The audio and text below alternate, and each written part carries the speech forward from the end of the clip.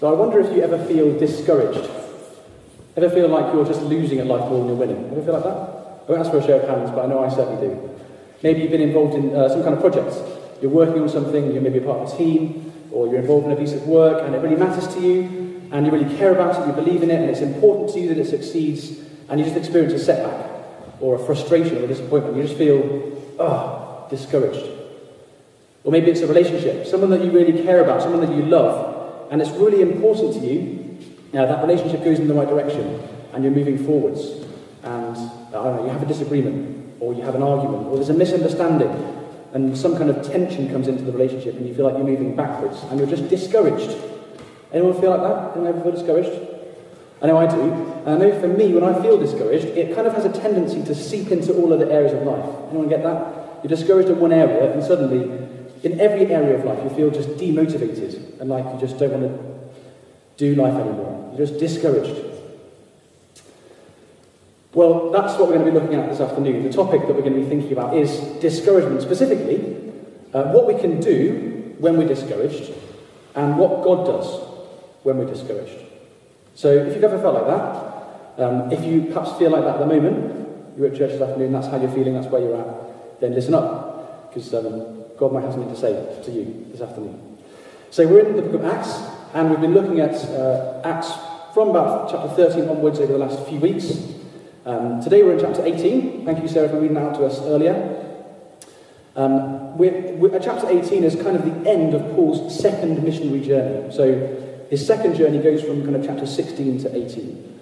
The last couple of weeks we've been looking at this journey, and we've seen lots of encouragements. So Peter preached a couple of weeks ago about Paul in Philippi, and he saw three people from three very different sort of social groups saved. Lydia, the trader, a slave girl, and Cornelius the jailer.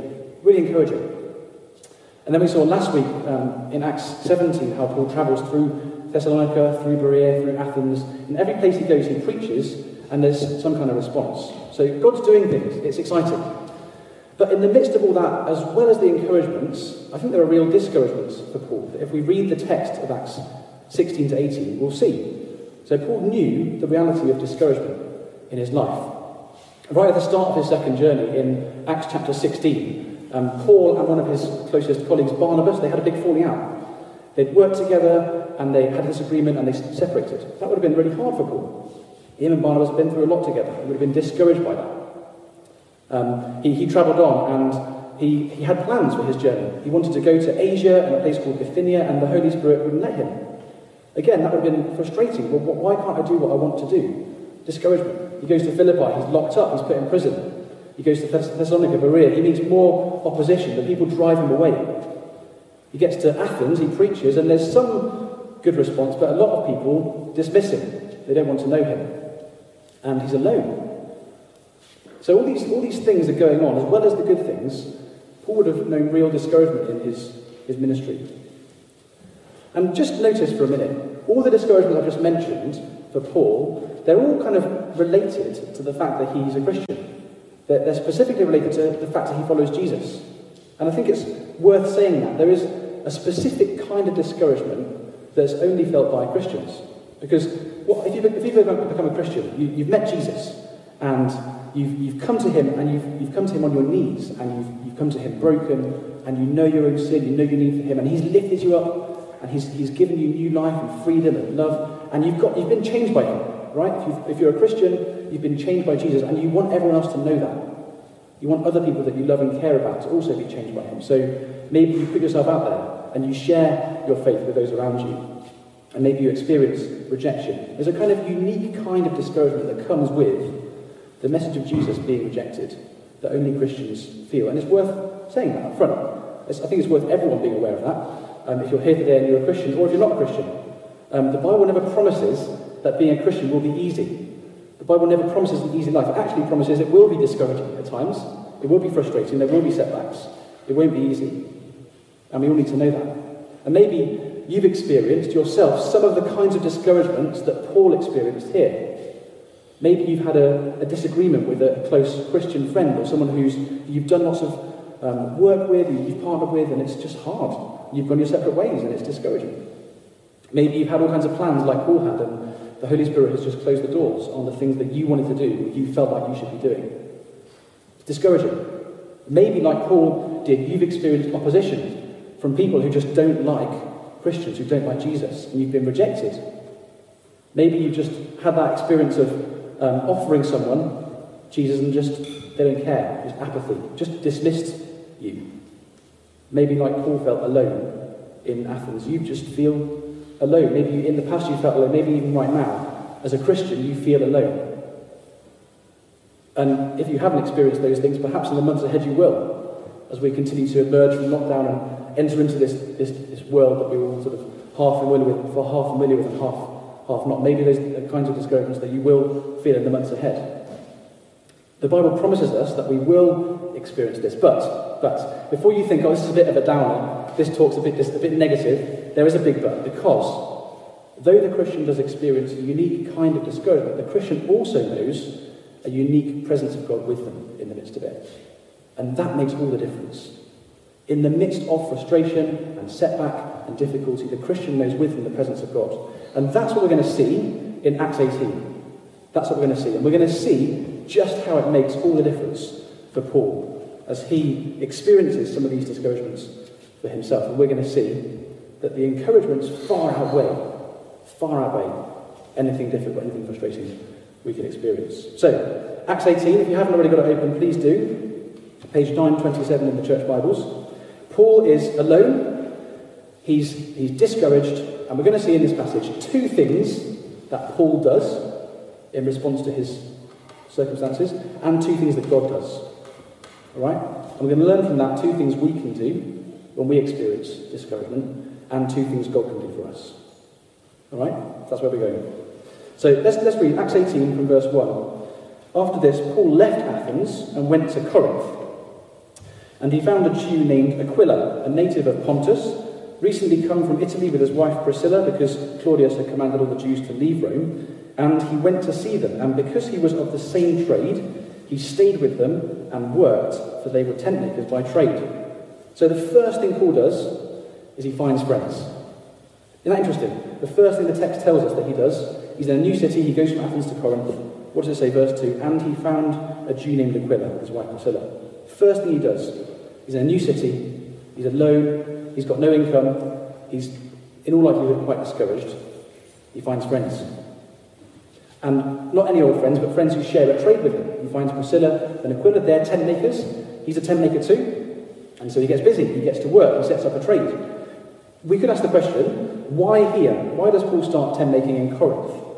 He was in kind of a similar situation in Athens, on his own, new city, no income. Why not set up a business there? Well, there's a few possibilities. He might have seen that Corinth was a particularly strategic location for planting a church. It was a big city, it was at the intersection of some big trade routes, it was a sort of political, economic, administrative, significant place. So maybe he thought, good place to set up a base and stay here for a few months, so I'll set up my trade. Maybe he wanted to make the point that he was someone who worked for his living and didn't just take advantage of others. He might have seen it as a strategic opportunity. So there was a thing called the Isthmian Games that was held in Corinth every other year, a bit like the Olympics, smaller scale, but loads of people would have come to Corinth every couple of years and needed tents to stay in. You might have thought, well, tent making in this place is an opportunity to share Jesus with lots of people from lots of backgrounds and lots of places. We don't know why he did it, but the point is, he didn't do it alone. For whatever reason, he decided, I'm going to set up a trade here in this city, but he went and found friends who did the same sort of thing as him, to live with them and work with them. Now, I love this, because the whole reason that Priscilla and Aquila were there in Corinth would have felt discouraging to them, right? They were Jewish Christians who lived in Rome, and they were happy there, but there were riots in Rome because the Jewish population were angry about this new teaching about Jesus. So Claudius, the governor of Rome, ordered all the Jews, whether they're Christian Jews or not, to leave Rome. And Priscilla and Aquila were amongst them. So their whole lives have been uprooted. They're tent makers, they think we need to set up a business somewhere. Corinth seems as good a place as any, it's an important city. So they go there, and they just happen to be there when Paul turns up. And he's able to stay with them, and live with them, and work with them. So they weren't planning to move to Corinth, but once they got there, they looked for opportunities to serve, and they were used by God in great ways. Now, we could spend the whole message talking about Priscilla and Aquila because they're fascinating people and do have more of a read about them, but we can't do that. We're not going to do that. But I do want to just take a moment to mention a couple of lessons I think we can learn from these two people, just a little sidebar just for a couple of minutes. So I think the first lesson we can learn from Priscilla and Aquila is to trust God with where he puts us. Trust God with where he puts you. See, God had a purpose for where he put Priscilla and Aquila. For them, when they left Rome, it would have felt frustrating. What's God doing? What's he up to? But he had a purpose in being in Corinth. He wanted to use them there to help Paul to establish this base for his ministry. And he's got a purpose for where he puts you as well. In all the circumstances of your life, where you live, the town you live in, the street you live in, the house you live in, the work you do, the work that you don't do, the people that you spend time with, the people that are in your life for the long term, the people that are in your life for the short term, the people that are in your life for just a day or just an hour. He's got a purpose in every place he puts you. Trust God with that. Even if it doesn't feel like your plan, it's not the way you would have done it, trust him, he's got a purpose for it. Second lesson I think we can learn from these two characters is just the blessing it is when people not only trust God with where he's put them, but they're ministry-minded where he's put them. What do I mean by that? I mean just having the mindset to think, wherever you are, how can I serve God here? How can I speak of him? How can I direct others towards Jesus in the place I am? That's what I mean by ministry-minded. That's what Priscilla and Aquila were. They found themselves in Corinth. They thought, right, what can we do to serve God here? What work has he got for us? They met Paul. They invited him in. They established a church. A bit later in the chapter, we didn't read it, but Paul goes off to Ephesus, takes them with him. And then he leaves them there in Ephesus. And they just happen to be there when a chap called Apollos comes to Ephesus. Now, Apollos is a gifted man, a learned man, but he only kind of knows half the gospel, so they take him aside and they teach him more fully about Jesus. Again, they just happen to be there, but they're ministry-minded. They're looking for opportunities to how to serve Jesus. That's a great question. Wherever I am, how can I be about God's work? What's he got for me? It's a real blessing for us as a church to have so many people in the church who have this kind of mindset. Where am I? Where's God placed me? What can I do to serve him? It's great. And the more people that have that mindset, the more blessing we can be to each other. So, a couple of lessons from those two. Do you read that more if you want to? So, Paul finds these two characters, Priscilla and Aquila. He lives with them. And he goes out of his way to find them. I think that's what the text emphasises. Verse 2, it says, Paul found a Jew. And then at the end of the verse, if you see, at the end of verse 2, it says again, and he went to see them. I think the text is emphasising for us Paul's initiative, because he knows that he needs friends. He knows whatever God's got for him in this city, he can't do it alone. He needs people around him. This is so important for us to hear, I think. It's so important. The Bible doesn't have any category for a Christian living the Christian life on their own. There's just no category for it. Christians are saved to be in a community. We're made to be part of a church family, a local church. We're meant to be in a group of people. It's kind of fundamental. A fundamental thing about being a Christian is that you're connected to other Christians. I sometimes like to imagine the picture of a battlefield. Try and imagine, if you can, a picture of a battlefield. Maybe you've seen a film with a battlefield in it. I often go back to the scene at the start of Gladiator. Anyone seen Gladiator? You must have seen Gladiator.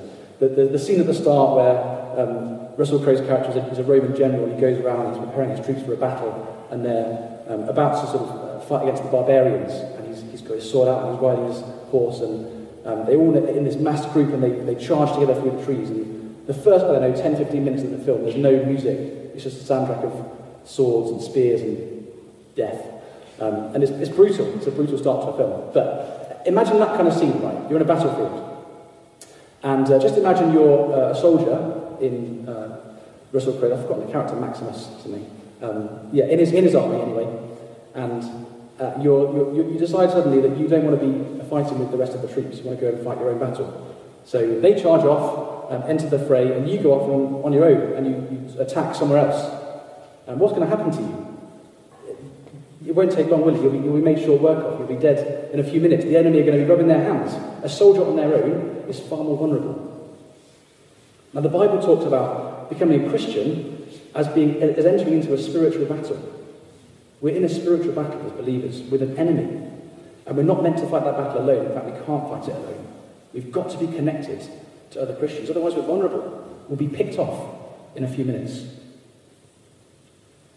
And the Bible doesn't talk about the Christian life as a kind of journey of discovery. I think this is a way that we need to be different from our culture. We tend to think about spirituality as a self-directed journey where it's me alone with my thoughts and my own version of God. If a soldier wants to go on his own journey of discovery, you know what's going to happen to him. We're saved into a group and we've got to stay part of a group to stay alive. Now, I'm not talking here about kind of ticking a box. I'm not talking about just attending a meeting. It's easy to attend a meeting and still be disconnected. It's easy to walk in and out of a door and not really know and be known and not really be in each other's lives. I'm talking about being a band of brothers and sisters. I'm talking about supporting each other, being real, being known. Not ticking a box. I'm talking about something that's about survival. It's about survival. And just notice here, Paul doesn't just find any old Christian. He finds people who he has stuff in common with. Right? He's a tent maker, believer in Jesus. He finds other tent makers because he knows that they can then partner together, understand each other, and support each other in what they're doing. Now, God has given each of his followers, and each person here who follows him, he's given you a path, a calling, a set of specific gifts and passions and opportunities. He's laid out a path for you. He's prepared for you good works to do. Right? He wants you to walk in them. And with that specific calling will come specific discouragements. There'll be specific things that you find hard about what God's called you to do for him. Right? So, specific discouragements, just like Paul did, find specific friends. Find people who are doing what you feel called to do. Let's say you have a particular burden to pray about a certain need. Find people who have a burden to pray about the same need with you. You'll find it so encouraging. Maybe you've got a particular line of work or a particular vocation or a particular ministry that you feel called to. Find other people, other Christians that are doing the same thing. Meet with them. How can we support each other, encourage each other in what we're doing? You'll find it so encouraging.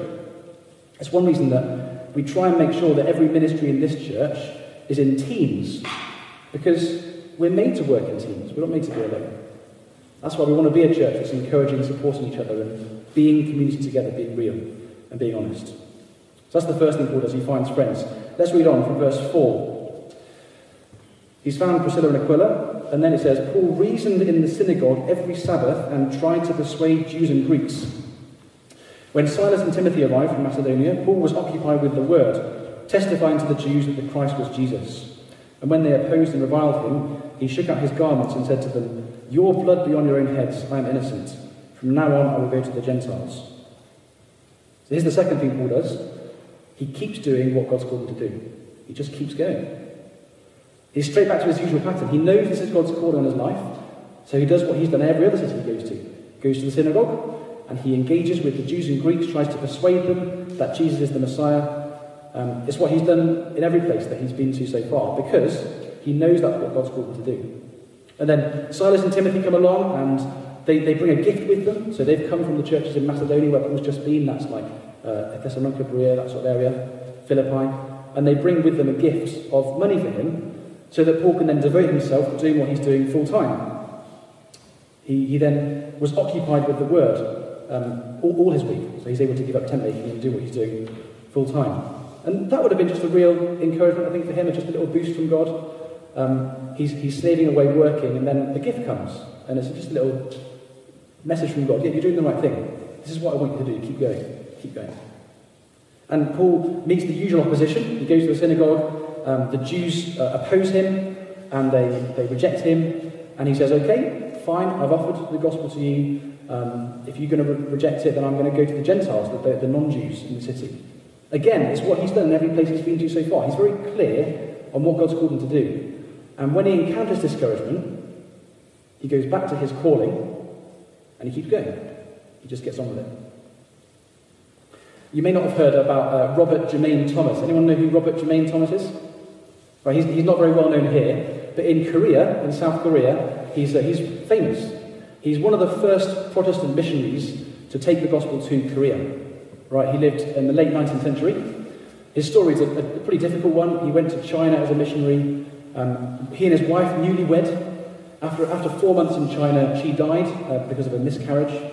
So he's heartbroken. He goes off to North China. He meets these Korean Christians. They're Catholics. And they want to take Bibles back into their country. He agrees to do this. And he has a sense that this is what I should be doing, and to take Bibles to Korea. So he goes there, spends 2.5 months on the coast of Korea, learning the language and giving Bibles out to people that he meets. He goes back to China. When he goes back to China, the Korean government then begins to really crack down on Catholics in the country, and thousands of Catholics are killed in that period. And at that point, this chap, Robert Thomas, he could easily have been discouraged. He could easily have thought, I've had a few months there, now I've gone away and the door's closed because the government's against me. He could easily have given up, but he didn't. He went back to his calling, he went back to what he knew he should be doing, and he kept going. He just kept going. So he went off onto a ship. This British military ship, sailed up the river to Pyongyang.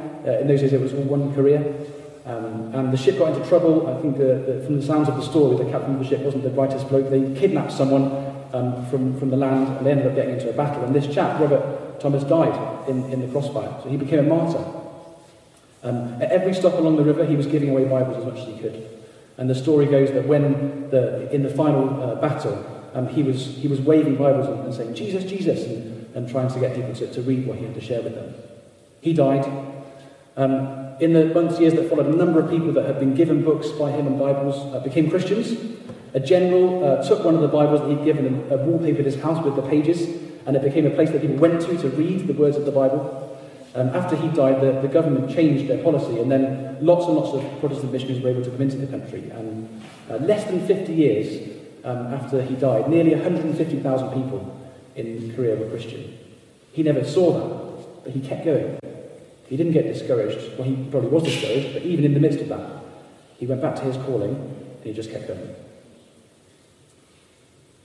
So what's your pathway? It probably isn't sending Bibles into countries that are opposed to Jesus. It might be, but it might not be. It probably isn't. What is it? What's God given you to do? Who are the people that he's given you to love and serve? What's the work that he's given you to do in following him? It's very easy to get discouraged when we don't see results. I think we often experience discouragement when we focus on the results. I think that's a mistake. I think results are God's domain. We're not supposed to focus on the fruit of what we do. We're supposed to be faithful. He calls us to be faithful, not fruitful. The fruit is his domain and not ours. Come back to your calling and keep going. That's what Paul did. I think we sometimes need to redefine what success is. I read a quote this week. If success is results, we will be discouraged. But this quote I read, success is hearing the words well done from the only lips that matter. Success is not about fruit, it's about faithfulness. So keep going. Having said that, when we do see fruit from what we're doing, it is encouraging, right? And God knows that. And he loves to encourage his people. And that's what happens next. We're going to see next what God does in the middle of Paul's discouragement. So let's pick up from verse 7, what God does. And Paul left there and went to the house of a man named Titius Justus, a worshipper of God. His house was next door to the synagogue. Crispus, the ruler of the synagogue, believed in the Lord, together with his entire household. And many of the Corinthians, hearing Paul, believed and were baptized. So we've seen that the two things that Paul does, and here's the first thing that God does, he brings surprising fruit. So Paul spends a bit of time in the synagogue, and from his time in the synagogue, some people believe. One of them is this chap called Titius Justus. We think from his name he's probably a Roman citizen. He's been interested in the God of the Jews. He's come to worship the God of the Jews. Paul comes, preaches about Jesus. He becomes a Christian, and then makes his home next door to the synagogue available to Paul to preach and teach from. He's not the kind of person you would expect, necessarily, to be one of the first converts, but it's incredibly strategic. His house is right next door to the synagogue, a perfect place for Paul to base his ministry. The other person that becomes a Christian is this chap called Crispus. He's a ruler of the synagogue. He would have been an upstanding member of the Jewish community. People would have looked to him for spiritual leadership. He would have been, again, the last person you'd have expected to become a follower of Jesus, but he is. He becomes a Christian, and his whole household, including relatives and any servants or people that work in his household, everyone comes to follow Jesus. Massively significant in terms of the spread of the gospel in that town. You've got this prominent Gentile and this prominent Jew, and that sets up what happens next. In verse 8, verse 8, many of the Corinthians, hearing Paul, believed and were baptized. So from a position of what looked like weakness comes surprising fruit. Not what you'd expect, but brilliant to see. And I think God loves to work this way. He loves to bring fruit and do things out of a position of weakness. I remember one incident in my life. A few years ago, I was invited to give a talk at Christian Union Events Week. It was a number of years ago. Christian Unions often run these weeks where they do talks, and students invite their friends to hear about Jesus. I was invited to do a talk. It was near to Valentine's Day, I think, so I did a talk about God is love from 1 John chapter 4. And I remember I prepared it, and I went up there, and there was this bar, and there was these students. And sometimes when you're giving a talk, you can tell people are following you, and sometimes when you're giving a talk, you can tell they're not. And it was one of those second instances where I could just tell I was speaking, but people weren't really following along. Less than halfway through, it was eyes glazed, and people looking out the window, and I was just thinking, oh, this isn't going well. And I prepared something to say, but it just didn't feel very gripping or relevant to their lives.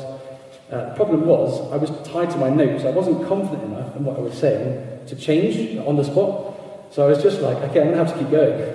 So I just kept going through my notes, 6 pages of them. And it was horrible. I just didn't feel like they were with me at all. So I just got through it, got my head down, sat down. I felt like at the end of the talk, saying to everyone in the room, let's make an agreement that this didn't happen. Let's just agree together. You weren't here, we're going to talk about it. So I was a bit discouraged by that and went home. One of the guys in the CU, I was meeting with the Bible study, and he came up to me a couple of weeks later. We met with him, and he was really excited. He said, "Hey, great news. This guy's a friend of a number of people in the Christian Union. He was there that night. He became a Christian at your talk." I was like, no. I had to almost laugh. You do realise that was like the worst talk I've probably ever given. And he said, yeah, that was great. God loves to bring fruit out of weakness. It's just the way he loves to work. It's the way he loves to work. And it's the way he loves to work in your life too. Maybe you're involved in something and it just feels weak. It just feels like it's not achieving anything. Whatever you're involved in with serving him, it feels like it's not going anywhere, it's going backwards. God loves to bring fruit from discouragement. And you might not see the fruit. I wouldn't have seen the fruit from that talk if my friend hadn't told me. I would never have known. You might not see the fruit from what you're doing. It might occur in a completely different place to what you expect. You might be giving yourself to this problem in front of you, and you're feeling discouraged, you're feeling deflated because there's no progress. And all the while over here, something's happening and something's flourishing, but you're just not looking at it. So maybe it's just not where you're looking. Maybe you'll never see it because God works on different timescales. Robert Thomas never saw the fruit from his labours. God sometimes works on different timescales, but he loves to do this. He loves to bring surprising fruit out of weakness. So leave it to him. Leave the fruit to him. Just be faithful. But look out, because sometimes he likes to show us in surprising ways. So in discouragement, he brings fruit. He also, the other thing God does is he loves to give us specific encouragements. And that's what happens next in verse 9. Let's have a look at verse 9. The Lord said to Paul one night in a vision, "Do not be afraid, but go on speaking and do not be silent, for I am with you, and no one will attack you to harm you. For I have many in this city who are my people." And he stayed 1 year and 6 months, teaching the word of God among them. I love this because God knows just what Paul needs. God knows that Paul is finding this time in Corinth hard. Not only is he living with the fear of a mob being formed to attack him, fear for his physical safety, he's also struggling emotionally. Paul is also a Jew. He's got the same traditions, the same culture, the same heritage, the same values as these people who are rejecting him and rejecting his message. They're from the same group. He would have felt a really strong identity with them. And so it's even harder for Paul when they reject their own Messiah. The Jewish people are turning against him, and he's heartbroken by it. And we see that in some of Paul's other writings, how heartbroken he is by the Jews rejecting Jesus. And I think it would have been even harder for Paul in Corinth, actually, because the place that he was preaching from was next door to the synagogue, right? And that would have been really good for a lot of reasons. It was a very strategic place to be preaching from, in terms of reaching out to Jews. But I think it would have also been very hard for Paul. It would have been just like that knife being pushed in a little bit further each time the Jews come for Sabbath worship, and they walk straight past him, and they give him the cold shoulder. I think it would have been really hard for him. And so the words that Jesus says to Paul in this vision, I think, it's just like an arm around him. It's just like a specific encouragement, encouraging him where he needs it. So Jesus gives him three commands in this vision and 3 promises. He says, do not be afraid, first of all. Now, do not be afraid is the command that's probably found most often on the lips of God in the Old Testament. People meet God, they meet an angel of the Lord. He says, don't be afraid, don't fear. Jesus says, don't be afraid. And Paul says, oh yeah, Jesus is the God of the Old Testament. He's the one who's speaking to me, who spoke to all those people. He's saying, don't fear. Jesus says, go on speaking and don't be silent. He's saying, the work that you're doing here, that's the work I've called you to. You're doing the right thing. Keep going. Keep going. He says, I am with you. Promise number one. I am with you. Again, possibly the promise that's on the lips of God most often in the Old Testament. I am with you. I am with you. You will be my people, and I'll be your God. I'm with you. Again, I'm that God. I'm the same God for you as I was for my people all through history. No one will attack you to harm you. The suffering you've experienced and all the cities you've been in, that's not going to happen here. You'll be okay. I'm with you. I've got you.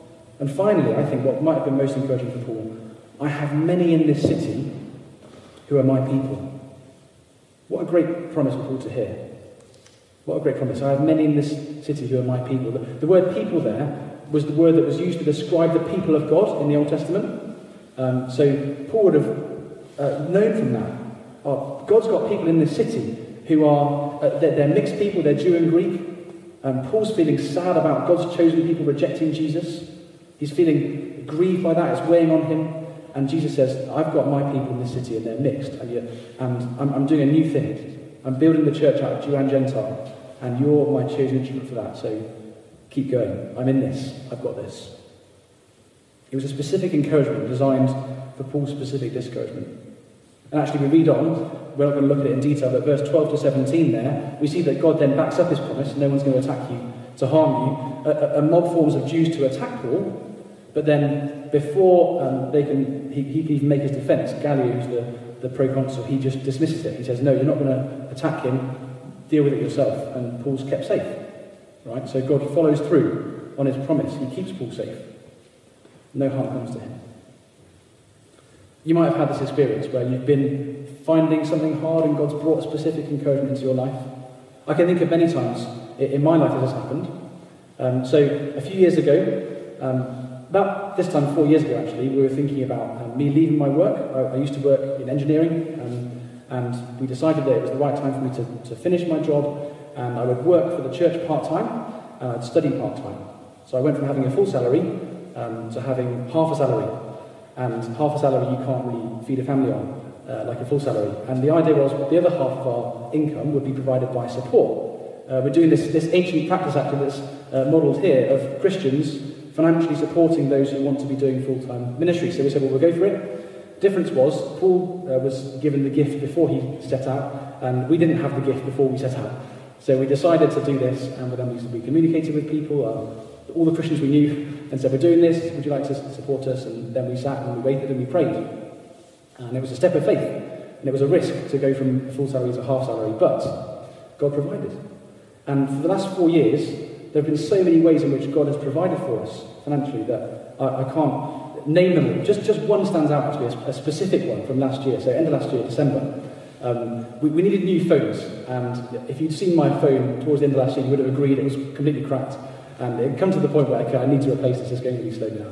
So I did all my research. The way that we do our phones, we have to pay a bit up front. So I kind of worked it all out and decided what it would be, researched the right phones. It was coming to about just over £400 to buy 2 phones we had. £415.98 actually, to be precise.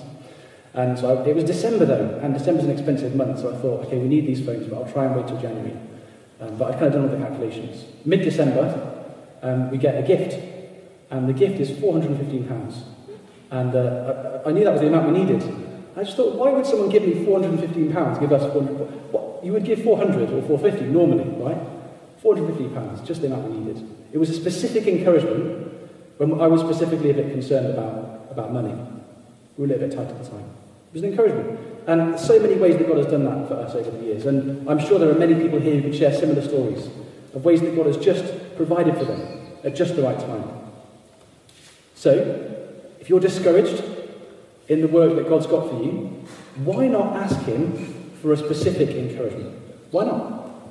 Why not do it? It's a prayer I actually pray quite often. I say, God, bring an encouragement into my day, someone else's day, just something specific so that we know that you're there. And that kind of thing, it's not a proof that God exists, right? There could be another explanation. but because I know he exists, it's evidence that he cares. It's evidence that he's kind. So ask God for something, and then watch for an answer. Maybe it'll be a friend saying a word that's just right at the right time. Maybe it'll be a circumstance in your life that just changes in the way that you need it to at just the right moment. Something you read in the Bible, in a book, something you hear. Just a feeling that comes over you at just the right moment. Pray for encouragement. Pray for something specific and watch for an answer. So, while Paul was in Corinth, he actually wrote a couple of letters. One of the letters he wrote was 1 Thessalonians. And in the letter to the Thessalonians he writes from Corinth, he's encouraged by them. He starts the letter, he's encouraged by their faith and their hope and their love.